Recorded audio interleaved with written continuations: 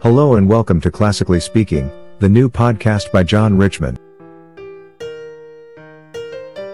The concept is simple. John reads passages from the Bible over suitable classical music. That does sound very simple. Sad passage requires sad music and so on. The idea is to reflect on the Bible passage. You could read it for yourself first, then listen to it being read by John. The passage should come alive in your mind. We are going to go through the whole Bible. Without further ado, let's make a start. Welcome to day 43 of season 2. We will read the New Testament in a year. You can read the Bible passage first, or listen to it being read out loud. Remember to subscribe and leave a review. The New Testament reading is Matthew 27:15-31. Take a few deep breaths and relax. Now at the feast the governor was accustomed to release to the multitude one prisoner whom they desired. They had then a notable prisoner called Barabbas. When therefore they were gathered together, Pilate said to them, "Whom do you want me to release to you? Barabbas, or Jesus who is called Christ?" For he knew that because of envy they had delivered him up.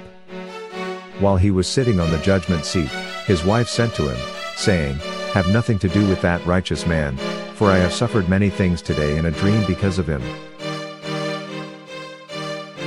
Now the chief priests and the elders persuaded the multitudes to ask for Barabbas and destroy Jesus. But the governor answered them, "Which of the two do you want me to release to you?" They said, "Barabbas." Pilate said to them, "What then shall I do to Jesus who is called Christ?" They all said to him, "Let him be crucified." But the governor said, "Why? What evil has he done?" But they cried out exceedingly, saying, "Let him be crucified."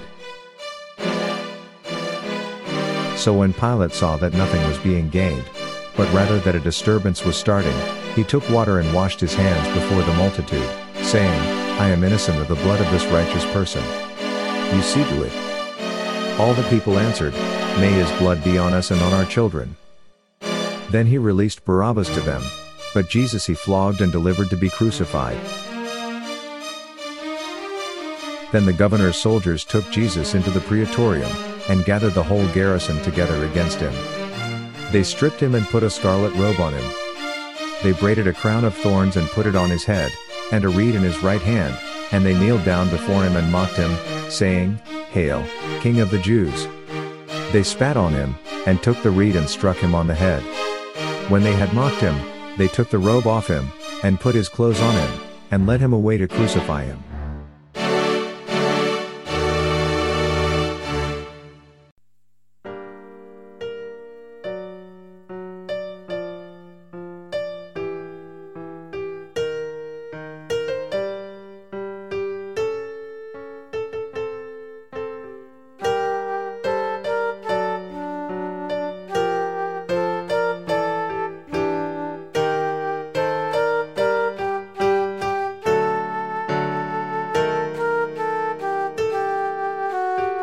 We hope you enjoyed the latest installment.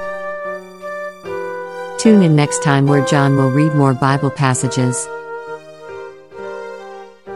In the meantime, be safe and take care. See you all next time.